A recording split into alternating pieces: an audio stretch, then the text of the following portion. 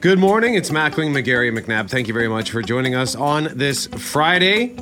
And on Fridays, as you well know, we try to inject just a bit more levity as we try to do that every day, but Fridays just sort of naturally happens. But this is going to be one of those Fridays that'll be a little bit different, Loren, considering the bombshell news that we got yesterday from the Winnipeg police. Yeah, the man who had been charged with the death of Rebecca Contois back in the spring has been charged with the murders of 3 more Indigenous women. And I listened to the entire news conference yesterday, and from start to finish, and now I'm disgusted. I'm extremely saddened for these families who are going through this and learning that someone they thought maybe was missing and had the hopes that they'd see them again now know that they won't be seeing them again.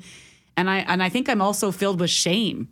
Like, I'm ashamed that we're here again. I'm embarrassed. I'm at a loss for words, Greg, because I cannot believe we've had all these conversations over all these years, and all these families have come forward to repeatedly share their pain and recommendations for how we could, create a better world for everybody. And here we are with another serial killer. Greg, are you there? Yeah, I'm sorry, Brad. I'm just trying to gather my thoughts here. All night I was up and down and trying to figure out how I was going to convey the emotion, the devastation, the sadness I feel over this. But it just feels to me as though this is an indication, it's indicative of how far too comfortable too many of us in our community have become with violence and crime of all sorts. I believe the geography of where these crimes take place and the identity of the victims plays in that apparent comfort that we have with what's going on in our community. 50 homicides overall in 11 months. Just let that settle for a moment. And here we are using the terminology serial killer in our community. And that's just 3 months barely removed from a mass murder on a First Nation within driving distance of our city, even though it was in another province. This violence, this comfort, and this dismissiveness when it comes to, that's happening amongst a certain group of people or to a certain group of people. They're not people that I know. They're not people who run in the same circles that I do. Has got to stop. And until we realize that we're all one community, one province, one country, I believe this is going to continue. We have a clip we want to play right now. This is from Long Plain Chief Kyra Wilson, and she talked to Richard and Julie on the news yesterday. She actually knew at least one of the victims that was in her extended family, but it's not just the connection of knowing; it's the knowing that there are very real dangers of being an Indigenous woman. Historically, Indigenous women have been unfairly treated and targeted. And there's a lot of violence directed towards Indigenous women. And this is something that, we've had to deal with for generations. And it's still something that we are seeing today. And for myself, I'm a mother, so I have to speak to my daughter, who is a young woman, and I have to talk to her about, the dangers of being an Indigenous girl, Indigenous woman in the greater community. So these are conversations and these are hard conversations that we have with our young women in our families. So it is unfortunate that this is something that we have to deal with every single day as we walk out our doors. So we're going to have a lot more to say about this in the hours and days and weeks ahead. At 6:37, we'll delve a little more into the investigation and what family members are also saying. After 7, we're going to talk to the folks at Ganniganechik. They work really hard on prevention strategies, but also healing circles and more to help families through this. So we'll get their thoughts. We're going to speak to Bernadette Smith at 8:37. Her sister went missing and is presumed murdered more than a decade ago. She'll share some of her thoughts, Greg. And then, of course, we all need to weigh in on this conversation with what we're going to do about this. And so send us your feedback, 780-6868. It's a heavy topic, but imagine if you're the family carrying the actual load. When I listen to Kyra Wilson's comments, Brett, all I can think is that that's not a discussion that I have to have with my two boys. We'll have much more on this through the morning, through the day on 680 CJOB. Also today, the Winnipeg Jets back in action tonight at Canada Life Centre. We've got the best of Rick Bowness at 7:20. We've got a John Shannon commentary at 7:55. And the keys to the game with Cameron Poitras after 8 o'clock. But, Greg, one of the points that John Shannon says is that the Jets need to win the games they're expected to win. And if they were to go in tonight and lose to Columbus, that would kill any momentum that was built up by the Colorado drubbing. Would you agree with that assessment? I'd agree with that 100%. That's part of the pressure of being a good team, is that when you win the odd game that you're maybe not expected to win, or you see as a critical matchup, and then you follow it up with a loss who's farther down in the standings, it sort of wipes it away. It almost becomes a negative. So I'd agree 100%. The Jets have to win tonight to keep the momentum going, to keep pace. Dallas won again last night. The Jets have 3 games in hand on Dallas going into the game tonight. But if you want to be considered one of the best teams in the league, you can't lose to one of the worst teams in the league on home ice.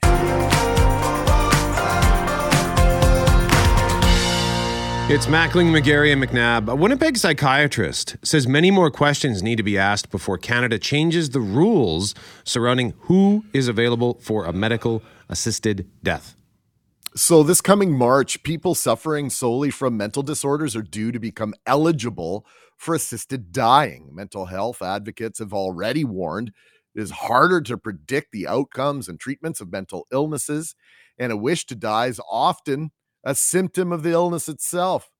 But an expert panel said earlier this year, existing eligibility criteria and safeguards in medically assisted dying legislation would be enough. Dr. Jatinder Sareen is the department head of psychiatry at the University of Manitoba.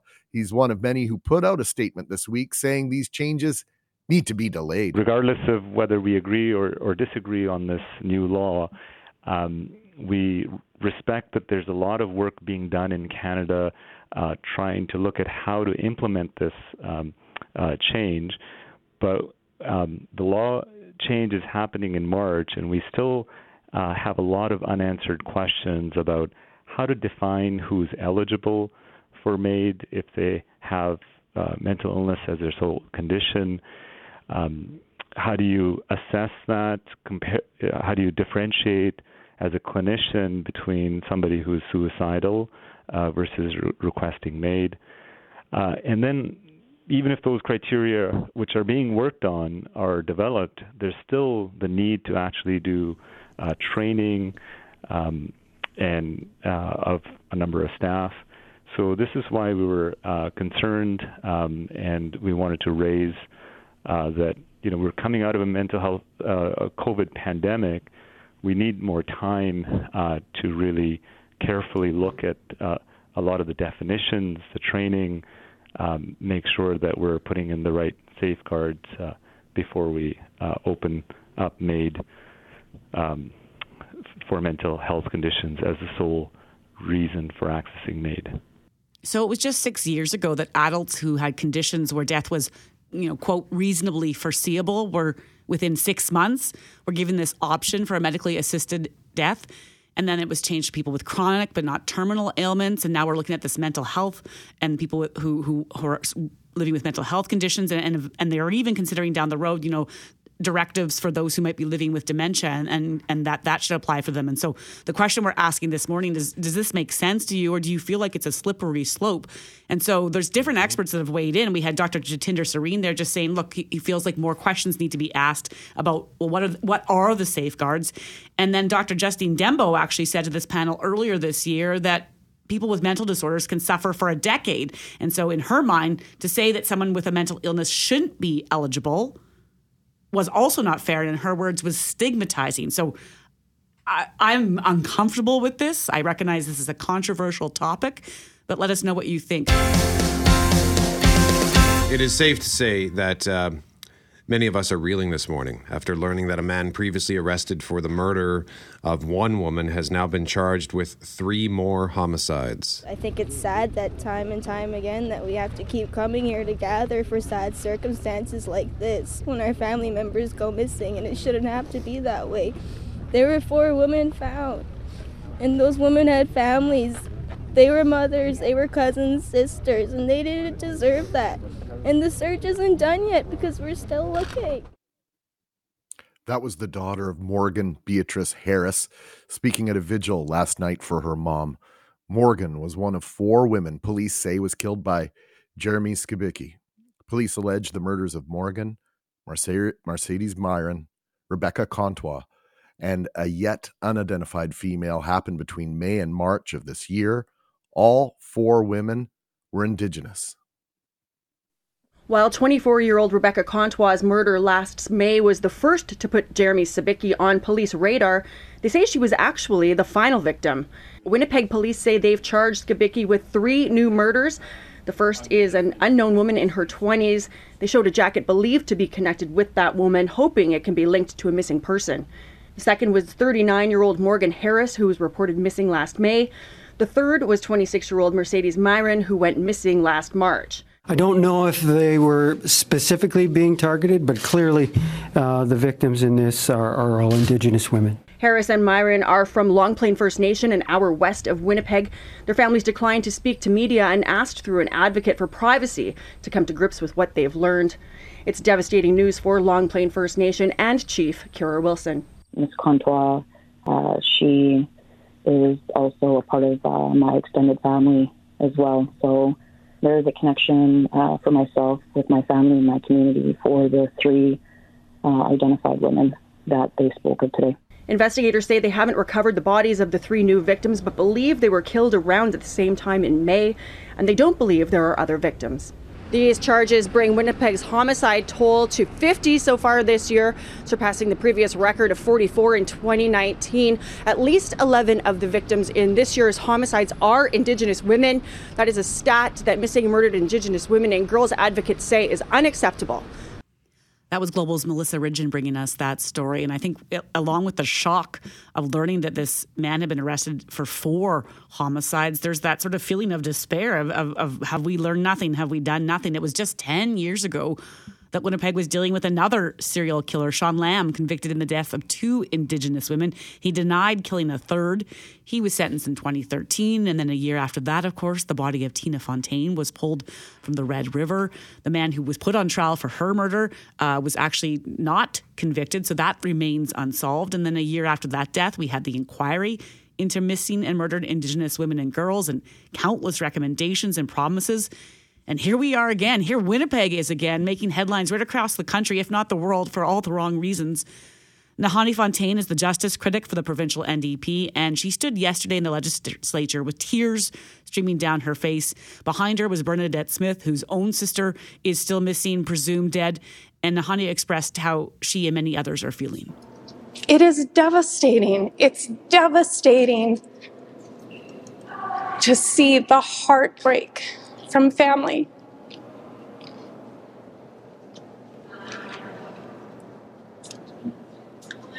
It's devastating to be standing here again, to be having these conversations again. It's devastating to be standing here begging society to take this issue seriously. I lived in British Columbia during the discovery of Robert Pickton's grisly, disgusting, sickening actions, charged for 26 murders connected with the disappearances of dozens of women from Vancouver's downtown east side.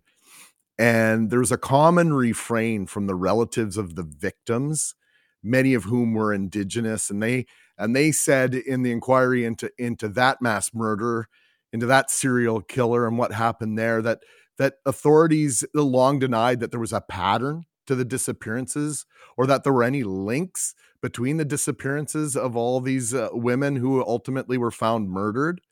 And, I think there's a commonality there. Alarm bells have been going off for years and years. And are we prepared to continue ignoring them?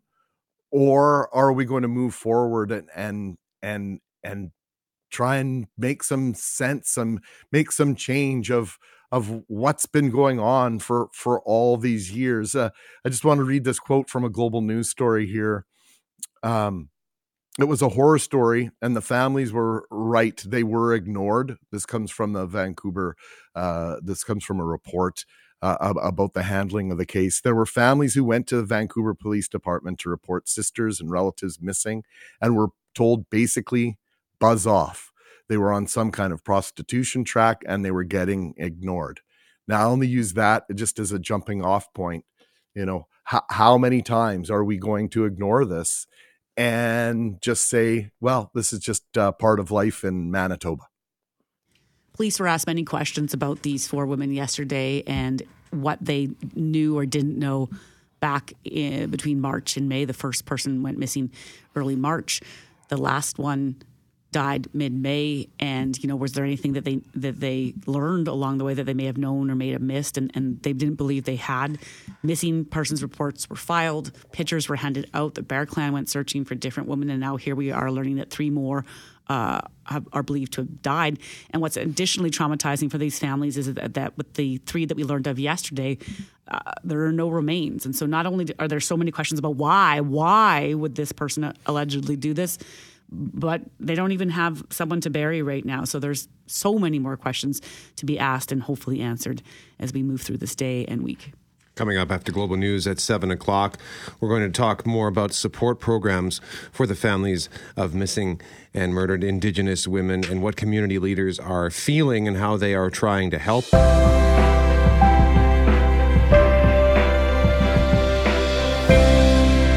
Disney released the first trailer for Indiana Jones and the Dial of Destiny. So we'll talk about that in more detail there, but we'll use that as the springboard for this conversation. Pretty simple question. Best, worst sequels. What's your favorite? What's your worst if you'd rather go that road? I think most of us are going with our favorites.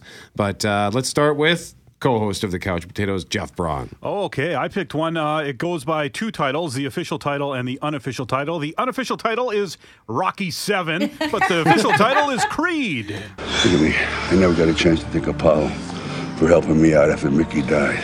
But it's nothing compared to what you've done. You taught me how to fight again, and I'm going to go home and I'm going to fight this thing. But if I fight, I want you to fight too. I want you to go across this ring and knock that son of a bitch down. Can you do it?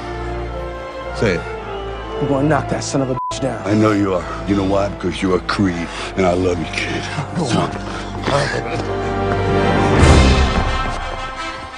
Yeah. I remember it sounded like a bad idea when they first announced it. It was like, what, a Son of Creed movie? That seems weird, but wow, it's a great movie. The sequel's pretty good, and the third one's coming out in spring.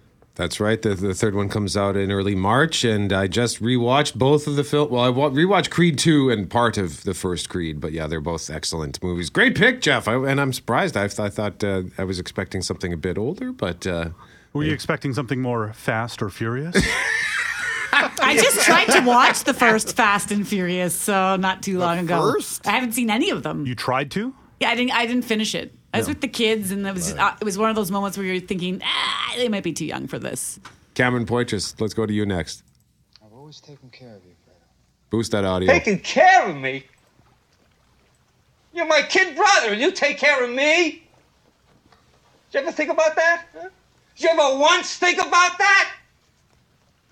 Send Fredo off to do this, send Fredo off to do that.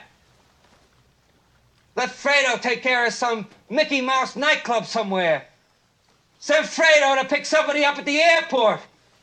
I'm your older brother, Mike, and I was stepped over. That's the way Pop wanted it. It ain't the way I wanted it.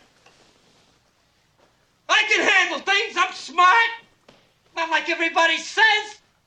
Like dumb, I'm smart, and I want respect. Oh, Fredo, you never go against the family. Godfather 2, that's one of my favorite scenes of all time. Is it blasphemy to admit I have not yet seen The Godfather Part 2? I don't think it's blasphemy, but I think you should get on that. Like people always say, like, you got to watch Like, oh, you have to see this movie. That's one you got to see. Yeah, I know. That's one you got to put at the top of the list. That list just keeps getting longer and longer. Braun, have you seen The Godfather 2? Many times. I own the trilogy. I need to find the new version of Godfather 3. They put out he re-edited it a couple years ago. Oh. Apparently it's pretty good. Okay. Producer Jeff Fortier and Master Control. Well, mine, it's one of the worst sequels that I could ever think of. You won't want to miss the boat. Don't do it. You gotta stop the ship. You slowed it down, but you're not gonna stop her. Speed 2, cruise control. How do you like your vacation so far? Forte, did you misread the email? No, did you pick it too? No.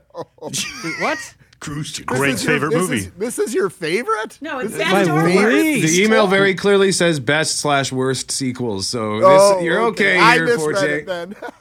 I'm okay. Yeah, okay. The first movie, Speed, with Keanu Reeves, is awesome. You know, they're on a bus. They're, bomb on the bus. But then this one came out, and you have Willem Dafoe as the bad guy, and he's taking over the ship, and it's all high tech, and it was just terrible. There's nothing good about it. Well, and didn't Jason Patrick play? Was he the same character, or was he playing a different character? I think he was playing a different character. I Okay. saw this years ago. So Yeah. the memory's not quite all there. Yeah. Same script. They just changed out some of the names and some of the equipment involved.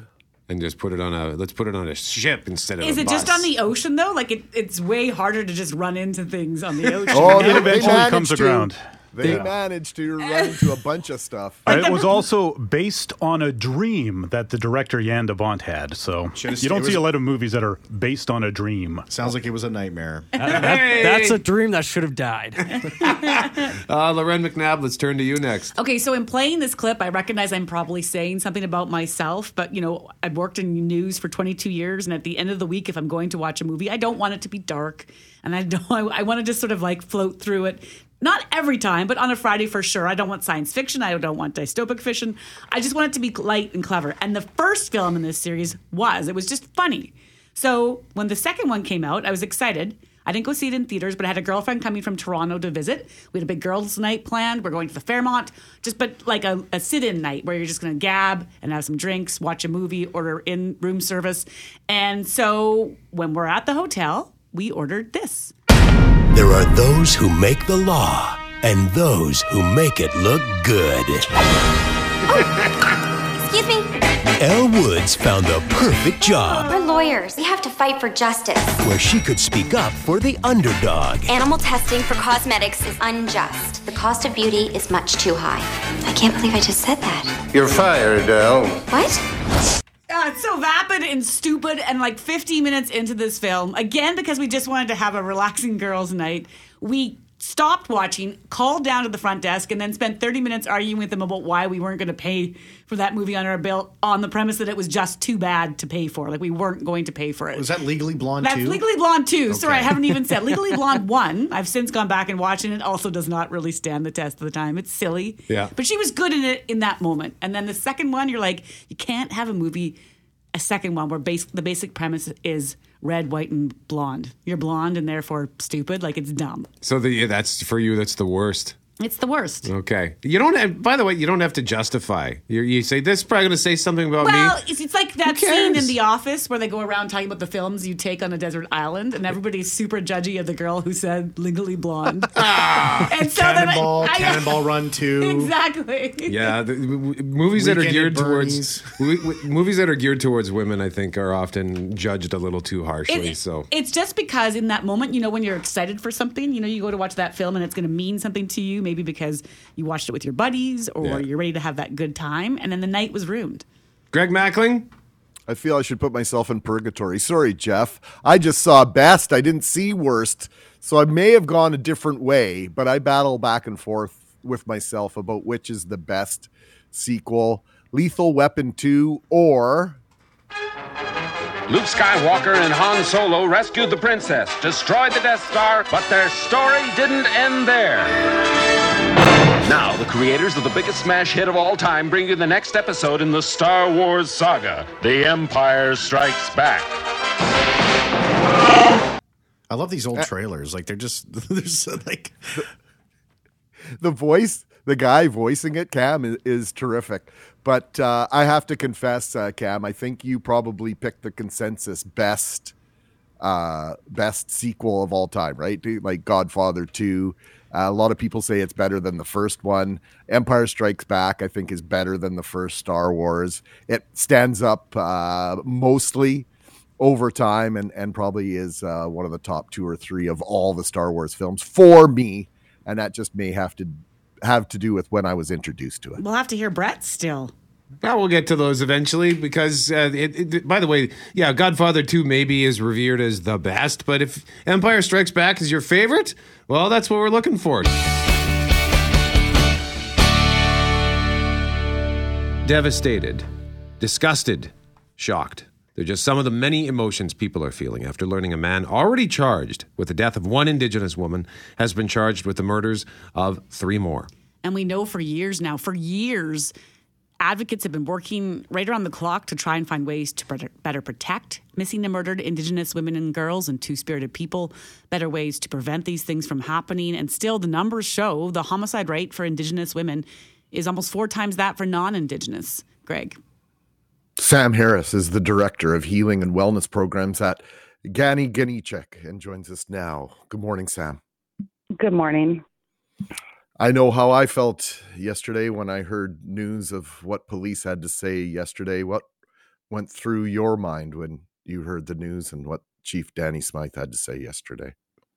Well, first and foremost, I want to send my prayers, my love, my condolences to the families and loved ones of Rebecca Contois, Morgan Beatrice Harris, and Mercedes Myron, and to the loved ones of the identified young woman.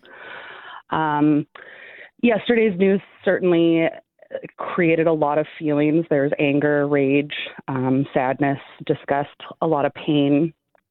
We know that Indigenous women, girls, Two-Spirit community, and gender diverse folks are at higher risk of facing extreme acts of violence. And yesterday just reinforced the things that we already know are happening to our women. And I think that there's just a collective pain happening right now and a lot of hurt and a lot of sadness. If you could, Sam, walk us through some of that hurt because, you know, we've outlined the stats. You've explained just sort of the higher risk. And yet here we are, right, talking about this again. And I had said earlier, like it was just 10 years ago, we talked about a previous serial killer and you'd hope you'd never have to have that conversation again. And yet here we are. And so when you use the word even rage or pain, were you taking calls yesterday or just hearing from people walking into Gandaganichek expressing some of that? Yeah, I was with some colleagues yesterday when the news conference happened. So we watched that together, and you know, as we watched, we talked about how we could feel that rage and we could feel that pain and that hurt. And I think that right now, you know, it's okay to feel that anger and it's okay to be upset about what we've heard and what we're learning right now. You know, we spent some time with the community yesterday.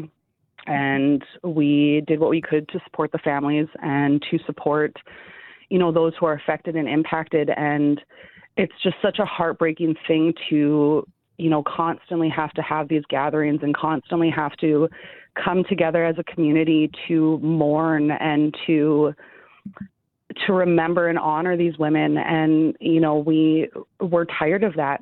It's exhausting. It's hard work. It's really tough for the families who have to go through this and have to hear this news and to be re-traumatized for those who have loved ones that have been found before and have to have that similar experience and have to go through that grief all over again. It's been a really tough news to take in again. What should we consider when it comes to how triggering this could be for you? And you referenced it there. So, like, how triggering it could be for other families who have missing or murdered loved ones. Yeah, I think that there's, you know, when we think about Indigenous people and we think about all of the collective traumas that, you know, we have faced, and we think about the impacts of colonization, those things are still impacting our people today. And, you know, a lot of people talk about how, you know, we're having conversations about truth and reconciliation. We're having conversations about missing and murdered Indigenous women, girls, and Two-Spirit communities. But there's not any work being done from that. You know, we have a lot of folks out there that that are wanting to do that work and looking for ways to support these programs and support organizations that are doing that hard work. But, there isn't always that sustainability for those programs to keep doing that work and to keep supporting the families and supporting the individuals and supporting those programs that are providing culturally safe and culturally relevant supports for our women, girls, and Two-Spirit community. Sam, I think a lot of us are familiar and know about things that go on in the United States within the Black community. On our program in the aftermath of George Floyd's murder, we had a conversation with Milt Stegall, well-known former Winnipeg Blue Bomber, and I'll never forget the conversation we had with him about him having to have the conversation with his son about driving while being Black. And when I listened to Long Plain Chief Kyra Wilson this morning, the conversations she has to have with her daughter about being an Indigenous woman or girl in our part of the world are eerily similar in my mind. Mm-hmm.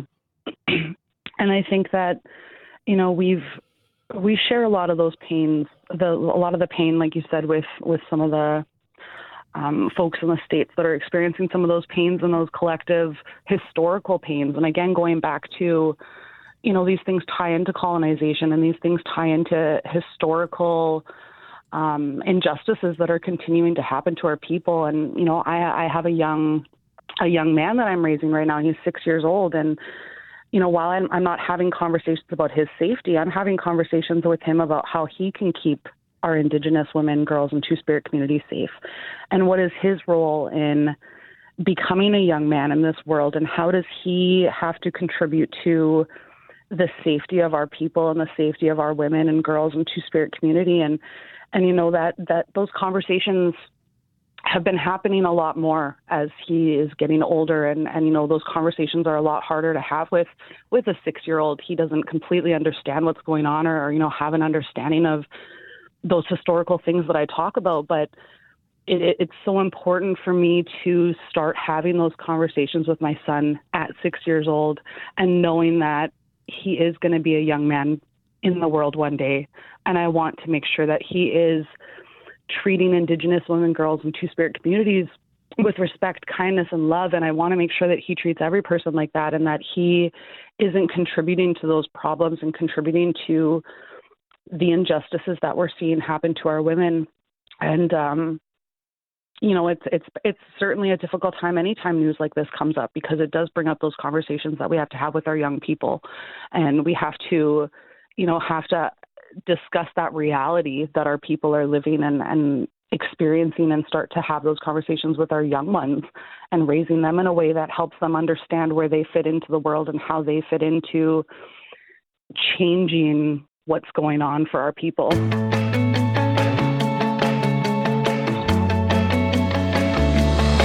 The Couch Potatoes have assembled, and that particular music has to do with some huge news that came out of Brazil Comic Con yesterday, including a teaser trailer that has people all around the world excited. I don't believe in magic, but a few times in my life, I've seen things I can't explain. And I've come to believe it's not so much what you believe.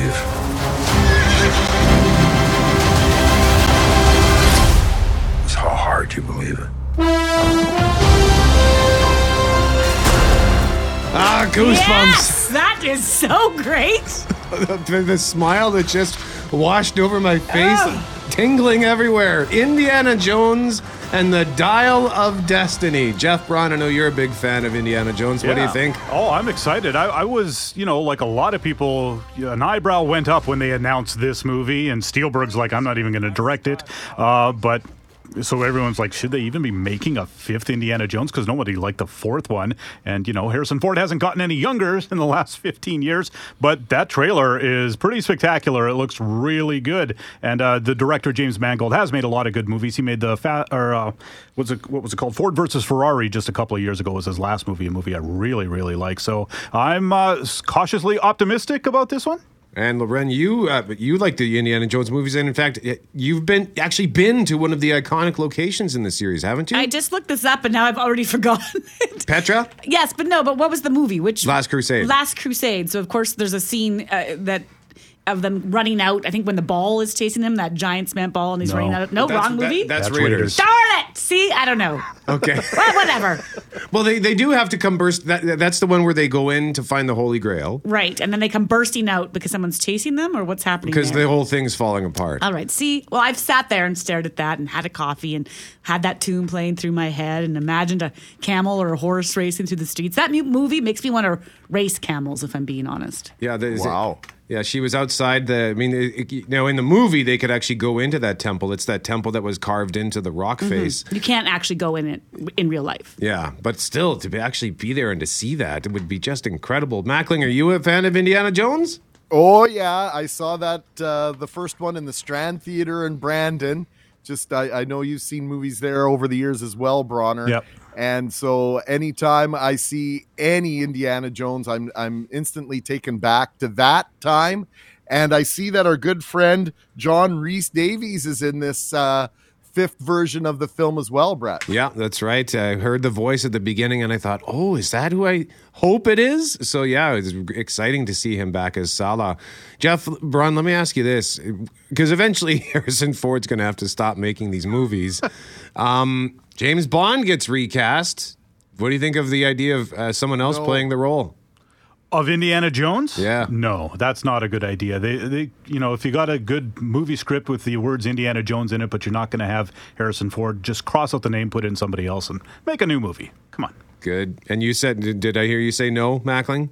Yeah, you just can't do that. I suspect there's a lot of green screening in this film based on what I saw in the trailer, but also the callback at the very end of the trailer, I won't spoil it for anyone, is hilarious. No words are required. So if you're a fan of this, seek out the trailer. It's fantastic. Disney also released the first trailer for Guardians of the Galaxy Volume 3, if you want to check that out as well. So that's exciting. By the way, there's a Guardians of the Galaxy holiday special that came out last week on Disney+. It runs about 45 minutes.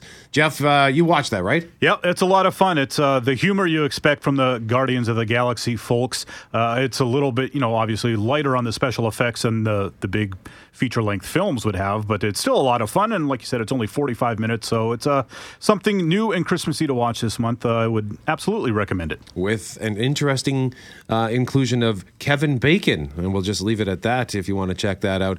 And speaking of holidays and Christmas, there's a new Christmas movie out this weekend which looks amazing, and it was shot in Winnipeg. David Harbour, whom you might know as Officer Jim Hopper in Stranger Things, stars as Santa Claus in Violent Night, and he's about to drop in on a rather naughty situation. All right, revelers. Welcome to your worst Christmas ever. Let's go!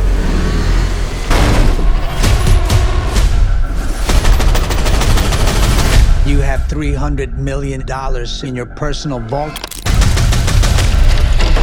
That's what I want for Christmas. So John Leguizamo leads a team of crooks trying to rob a wealthy family just as Santa shows up to drop off young Trudy's presents.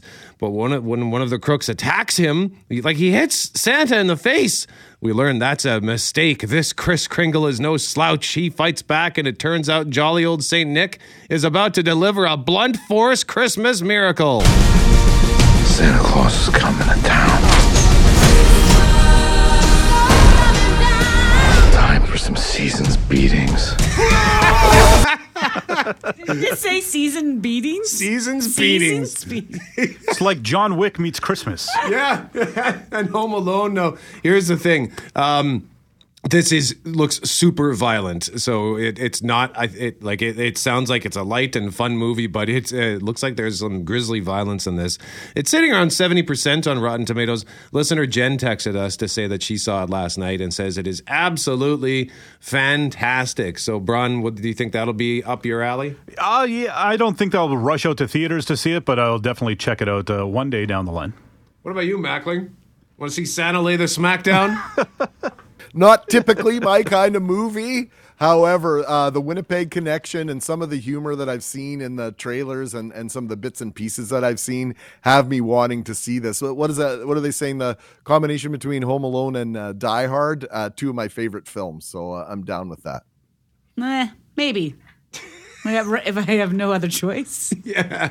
Well, there's one scene, and actually the poster has him, he's like sucking on a candy cane, and like he's sharpening the candy cane to then use as a weapon. Like a shiv candy cane? Yep. Yeah. And I've noticed that about like sometimes if I've got a candy cane, I'll get it down to a fine point, and then I'll think, good Lord, like if I wanted to injure somebody with this, that's kind of scary. So Santa, find some creativity at Christmas. Violent Night. It's new in theaters. Violent Night. Couch Potatoes podcast is now available. Jeff Braun, thank you very much, sir. Yep. And the Couch Potatoes airs on CJOB Saturdays at noon, Sundays at 6. And we've got Jeff, by the way, in this week's edition of the Couch Potatoes. Jeff revisits a comedy classic, a Hall of Fame classic. So you have to check that out. And you can't tell us what it is. I guess you're teasing us. Nice tease. Nice tease, No, I know. Brett. That's the point. I like it. I'm in. Yep. No, it's planes, trains, and automobiles. There, I'll do the reveal.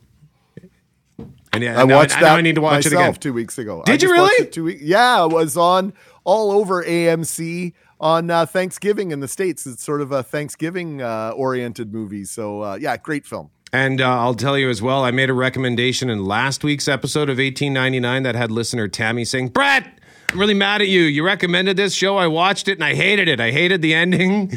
So I did a follow-up review to explain myself a little bit further. So sorry about that, Tammy. I have phoned you and yelled at you for a choice that you've given me. So that's... Was it the haunting of... It wasn't enough haunting. The Haunting of Hill House or whatever that one was. Okay. You said it was really scary. And I was scared. This is going to be so scary. We got to watch this. And then like 3 episodes in, both my husband and I, you got to call McGarry. Like, we're not remotely scared right now. I know your threshold for spicy food is much greater than mine, and clearly your threshold for being scared is much greater than mine. Sensitized, McNabb. Maybe. Why not head somewhere warm, somewhere almost tropical?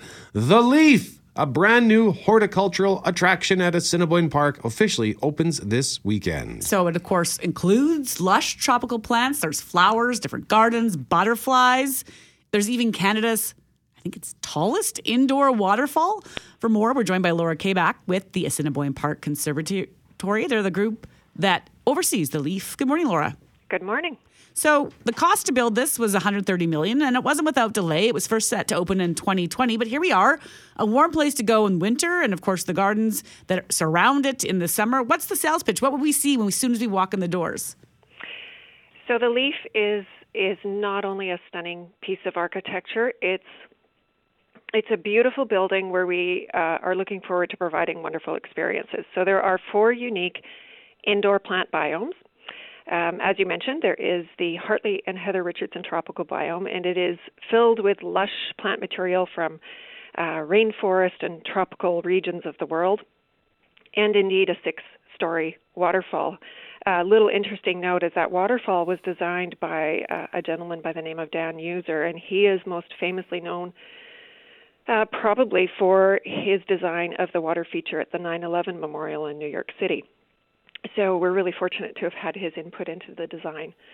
The next biome is the Mediterranean biome. It's sort of got a cooler, drier climate and a whole different variety of plant material. It smells amazing when you set foot into that space, and it's got a lovely seating area and some really cool plants in there as well. We have the Babs Asper Display House, and that will be home to displays that change throughout the year. So 4 or 5 times a year, that space will be completely transformed.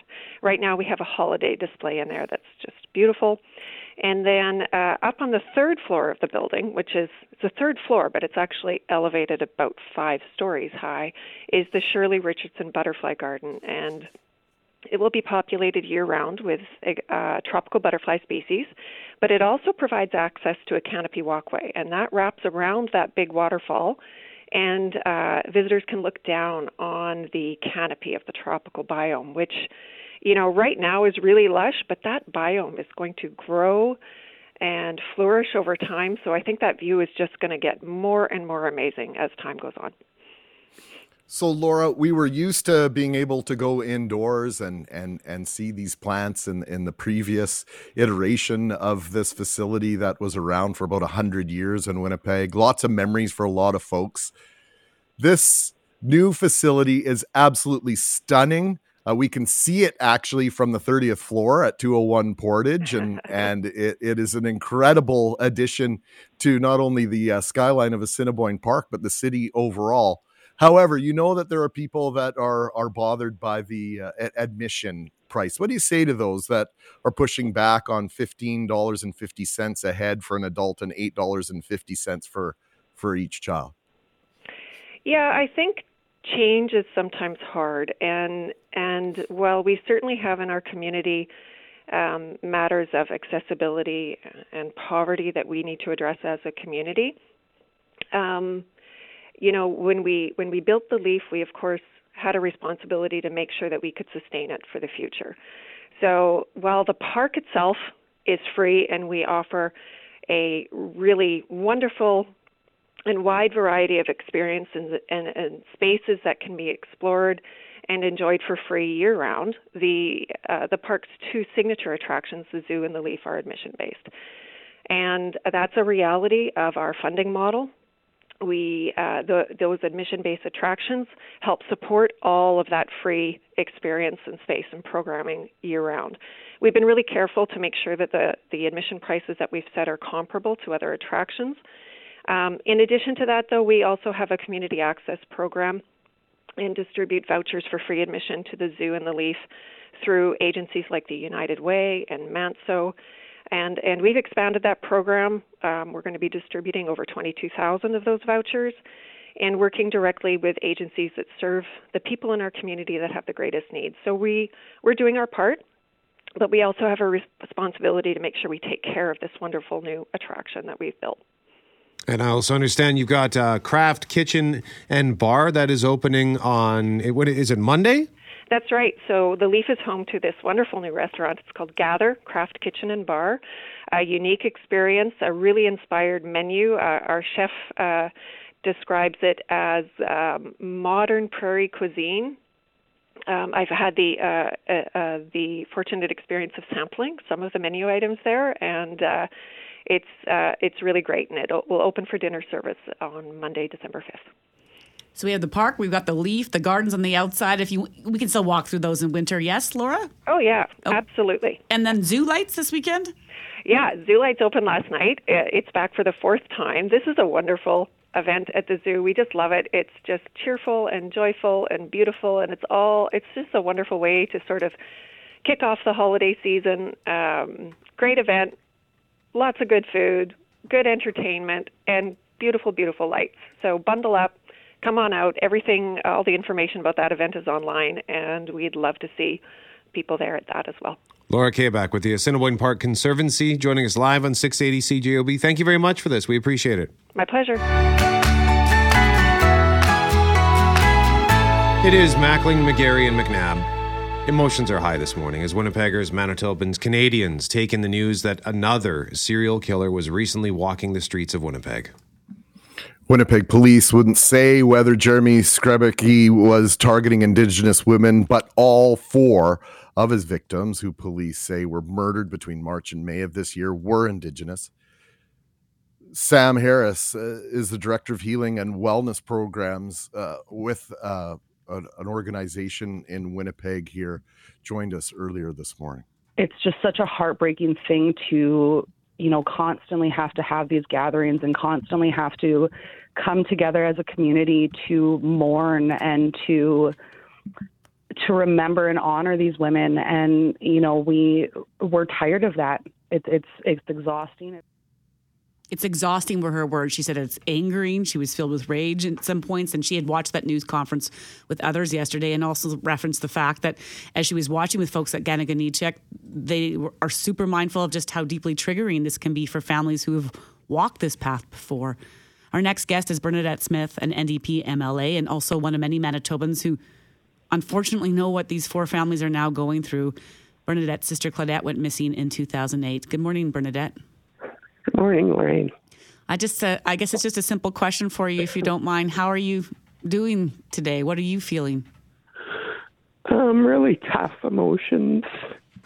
4 women have been, brutally murdered. 4 families have, 3 families have got news, of their beautiful daughter, sister, friend, niece, whose lives have been taken.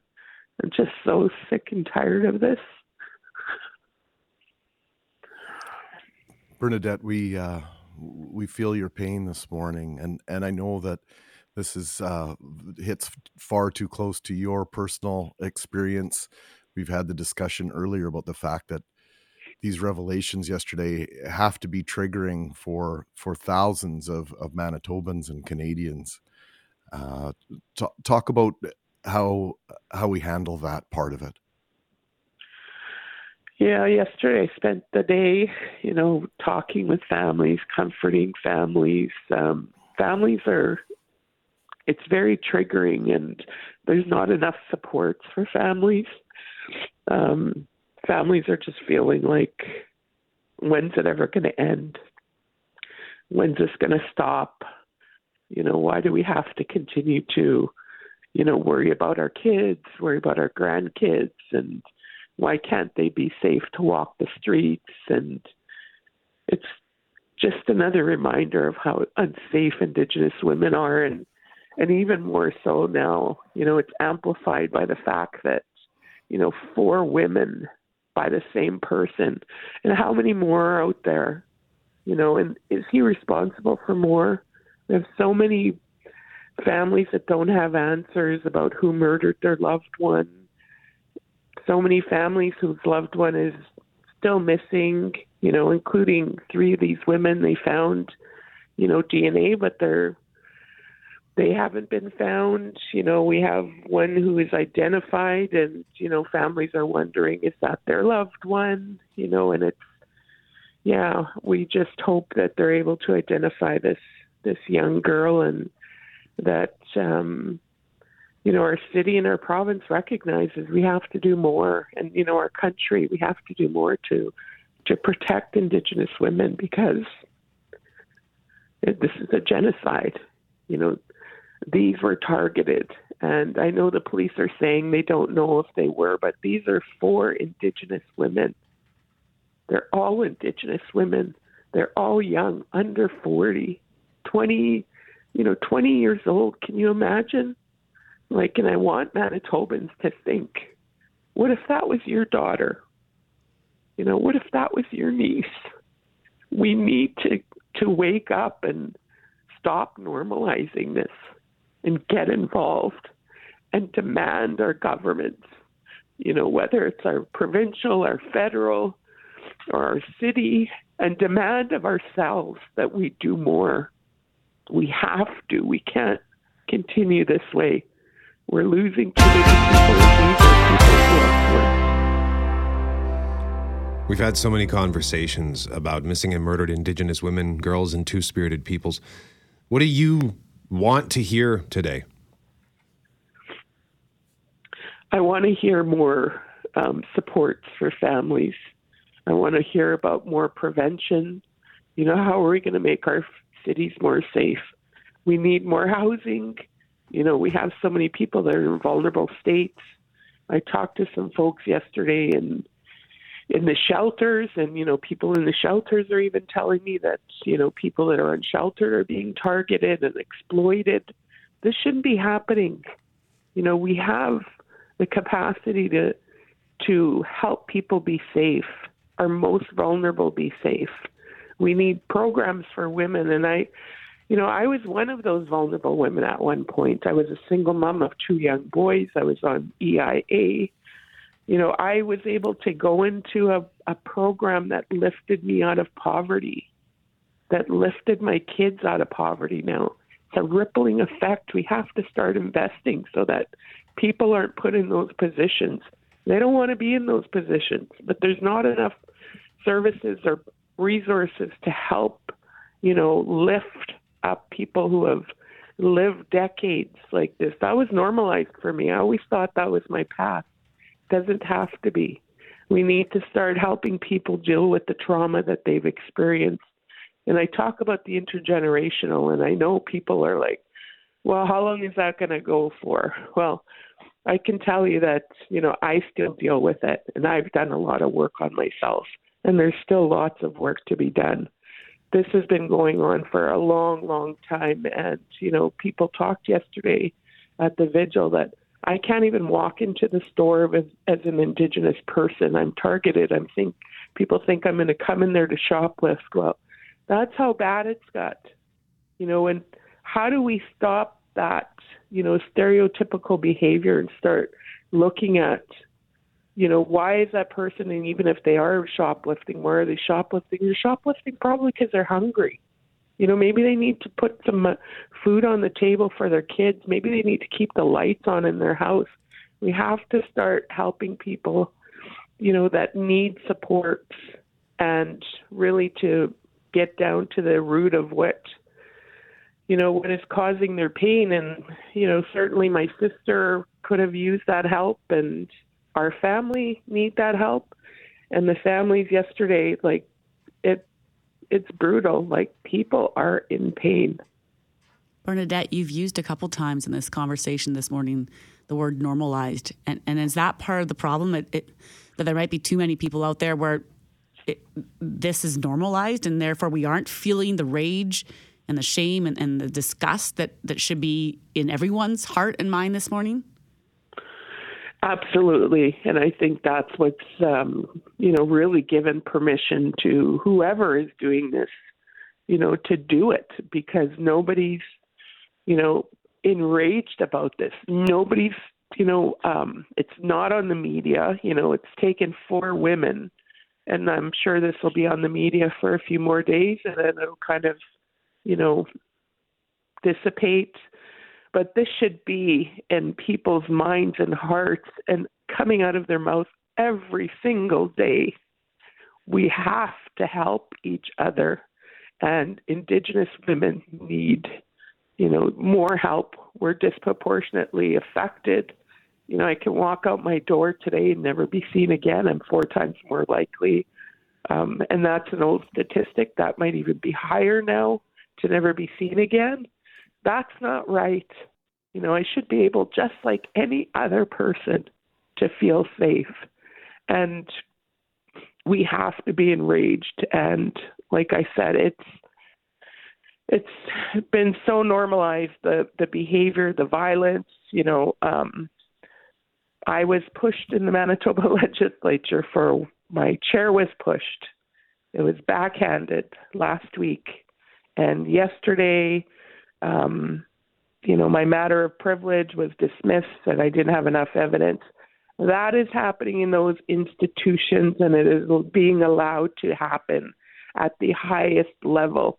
And we are not doing anything about it, and it's normalizing that behavior and giving people permission to do it and say that it's okay, and you will get away with violence against Indigenous women. And I'm sick and tired of it. Bernadette, thank you for the time. And I'm sorry we keep having to come back to some of these all too familiar conversations. We appreciate you. I appreciate you too. Thank you. It is Friday, and Mr. Greg Mackling, we normally speak to whom on Fridays at 9:05? Gabrielle Marchand, who is the anchor of Global News Morning, seen Monday through Friday, 6 a.m. till 9 a.m. on CKND, Channel 9, Cable 12, or on my television, Channel 101, CKND-D. That's CKND television in HD. Now it's kind of HD radio. Is that what they call it now? No, because you're involved now, Clay. It is absolutely high-definition radio. Good morning, friend. How are you? What's going on over there? Clay, I'm sitting here. You've been on my TV all morning, so I feel like I've been hanging with you. Good to know. I was telling Brett this morning that one of the great things about being back at work is the computer is so much faster than at home. Right. Editing things at home took forever. I said, that said, I am wasting sorry, that's not the word, losing a lot of time in conversations with Clay. I know. We have such fun in the morning. And then 25 minutes go by. You should have heard the rant this morning. It was like, I can't take any more of this. Yeah, well, sometimes you got to let your feelings out, Clay. Let's Yeah. get our feelings out. It's known as a rant. It's a rant. And Yeah. what makes you rant? We talked earlier this week about things that instantly annoy us. What's a thing that instantly annoys you? It doesn't cause me to go on a rant, but it annoys me. You know, social media. You know, I'm familiar. You get these. What annoys me is I start getting these messages, you know, on Messenger from people who I have no idea who they are. Hey, Clay, how are you? What are you doing today? Who are you? Never mind. I've you know, back in the day, want a friend request? Sure. I have no idea who you are, and now it's come tonight. I vet people very carefully because I don't know you from Adam, man, and they're asking me personal questions like, "Who are you?" That's a Could be scam. scam. Yeah, it could be a scam. It could be. It could be, but then I click on the profile. Oh, okay, I guess I friended them back in the day, and what's going on, Clay? You know. And they're sending these. Somehow they know I'm up at 3 a.m. because that's when I get up for work. What's happening, Clay? Well, somehow they know because you say that. Yes. It annoys me. All right. Well, stop messaging Clay. Okay. Whoever you are. There it is. We have it. Clay Young If says, you're my if you're friend, a fan, yes. leave me alone. If you've got a really good hot news tip, yes. I'm going to message Clay right now. But just like, what are you doing, Clay? What are you How doing are right now? you? Are you mooching spaghetti into Oh, a sandwich? yeah. Are you grabbing Kimus? What is going on over there? Oh, gosh. All right. Yes, what else? I don't know, man. I don't know. What else do you need to know? Well, how about weird reasons you've had to either miss school or work? Not like serious ones, but maybe whether it was something happened or perhaps you simply chose. I'm going to tell you a really true story. This happened back in high school. So I was playing for the high school football team. This is the Campbell Tartans in Regina. This is true. This is true. Hold on. Greg is already saying, "Oh my word." Deb, do you know? Oh this yeah, story? any story that starts with Clay discussing his high school football career, strap on your own helmet. This really happened. So I had a white uniform, white pants, football pants, and a red practice jersey. Threw it all in the wash, and then it came out, and it was all pink, right? So first of all, I showed my mom this, and she goes, "What are you, some kind of an idiot? You don't put that in the washing machine?" Well, I don't know. Well, you got to make a decision. You either go to practice today or you stay home, because I don't know. I'm going to have to get bleached to get this stuff out. So I thought about it, and I thought, I'm going to practice. I went to practice. You got to remember, we're talking high school kids here, and this What year, Clay? This would have been about 1978. Mm-hmm. And this guy shows up in a pink outfit. I never heard the end of it. And I made a big mistake because you know how kids are. So I should have just said, "I can't make it, Coach. I have the cold, the flu," something like that. But I went through with it, and yeah. I think that shows the level of fortitude that you carry. That shows you're a man of character. Well, it also shows how cruel kids can be. Yeah. But anyway, yeah, you know, we all, I'm sure, have those uniform. memories. Here he comes onto the field. You ever get in a fight with someone, Clay, over customer service? Like you're trying to get some satisfaction, and you're not getting what you need from that company. Oh, all the time. Well, you know, Lethal Weapon, Joe Pesci. You know that famous, "They blank you at the drive-thru. They blank you at the drive-thru." You go through the drive-thru, you clearly say, "No onions, please, on that Big Mac. No onions." "Yes, sir, we got that." Pull up. No onions in here, right? I think it's a deja vu. I think we had this exact rant 1 week ago. And then I drive home, and sure done. enough, I should have checked the bag right not there. done. There's onions. And of course, other times I go, "Can I have ketchup with the fries?" "Absolutely. I just want to make sure we're on the same page here. Ketchup with the fries. You got it, sir. Open the bag. No ketchup. One time I drove home. I said, that's just a principle. And I drove all the way back. You drove back? Like, did you not have ketchup in your fridge? No. Why not? We were out. I love ketchup. I put ketchup on everything, like my spaghetti. We went through that. Okay. We went through the spaghetti thing a couple of weeks ago, didn't we? Just last week. That was just 7 days ago, Clay. See, time flies when you're having a good time here.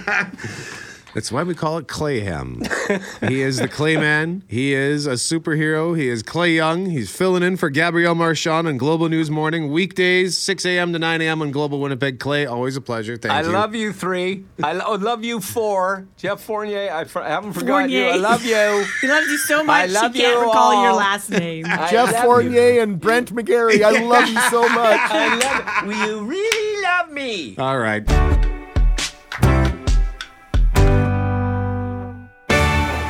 Indiana Jones and the Dial of Destiny. The first trailer for this was released yesterday, and it's exciting. It looks great. Harrison Ford still looks... The man is 80 years old, and he still looks terrific in this film, and it looks like he still can do the action stuff, so that's cool. And we're asking you about your favorites. So a couple of selections here, for example, like Nick had one that I think Fortier even pointed that out, Loren. Yeah, so you're either your favorite sequel or the worst sequel. And I have to agree with Nick. This is one of the worst for sure. Dumb and Dumberer.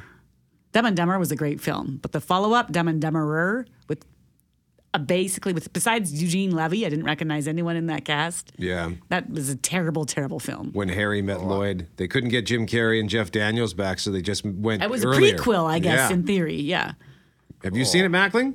No, Well, no, don't. this You is save all yourself news to time. me. I'd sort of forgotten about this film, and maybe on purpose. I'm not going down any rabbit hole searching for this. Was the parrot alive in that first? No parrot. I can't. Or parakeet. I just thought it was real quiet, like. They tried to do this with another Jim Carrey movie. They made a Son of the Mask. Right. Right. Also a terrible idea. Yeah. Like, were they just so far down the road with production and getting things together and Carrie just saying, yeah, you know what, I'm not doing that they had no choice but to do it elsewise? Because why would you? Like, that'd be like doing Liar Liar. Yeah, you can do Liar Liar 2 with somebody else instead of Jim Carrey. Give me a break. Yeah, and they tried that with Bruce Almighty. They did a sequel to Bruce Almighty with Steve Carell, right? Evan Almighty. Yes. And it wasn't bad, but to me it was a kind of just a totally same premise of someone kind of being connected to God and being able to help, but he built a Noah's Ark. It was different. Yeah. And he was good in it. Yeah, and at that point, I think Carell's star had started to shine much brighter at that point. He, I think, might have been the it guy in comedy at that time. David says, my best sequel would have to go to... It galls me to say it, but for reasons known only to the Almighty and your guardian angel, you've been called back to Top Gun. Ed Harris. The way he says that, you've been called back to Top Gun. He just chewed the scenery in that scene. He had one scene in the movie, and it was so good. It's the perfect example of a film that you liked so much when you were younger, Top Gun, that I was almost, when you're nervous watching something, like, please don't ruin what was such a good thing 25, 30 years ago, right? And then when I was halfway, like, I was in the theater like, yeah! Because my kids are like, shh, Mama, no way. I am shouting at the screen for 90 minutes. I think this reboot, this Top Gun Maverick, has made me appreciate the original more. Yeah. And I think it's a brilliant film. That's a cinematic experience. That's more than a film. For sure. That's what going to the movies is supposed to be all about, Brett. And I didn't have a problem with the original Top Gun. I watched it when I was a kid. I liked it, but I just I never watched it again. It wasn't one of my favorites. I just thought it was cool, and then when it moved on, and when they announced that they were doing this Top Gun sequel, I thought, okay. Good luck. Yeah. And then when they released it, and everybody started raving about how good it was, I thought, well, I guess I got to go check this out. And it's only been a few months, but I've never seen a more exciting film on the screen. And then when I rented it at home, same thing. It's just edge of your seat, like hold your breath excitement that we haven't seen on the big screen in a long time. I think we've watched it 3 times in our house, once in theater and twice on demand. Yeah? Cool.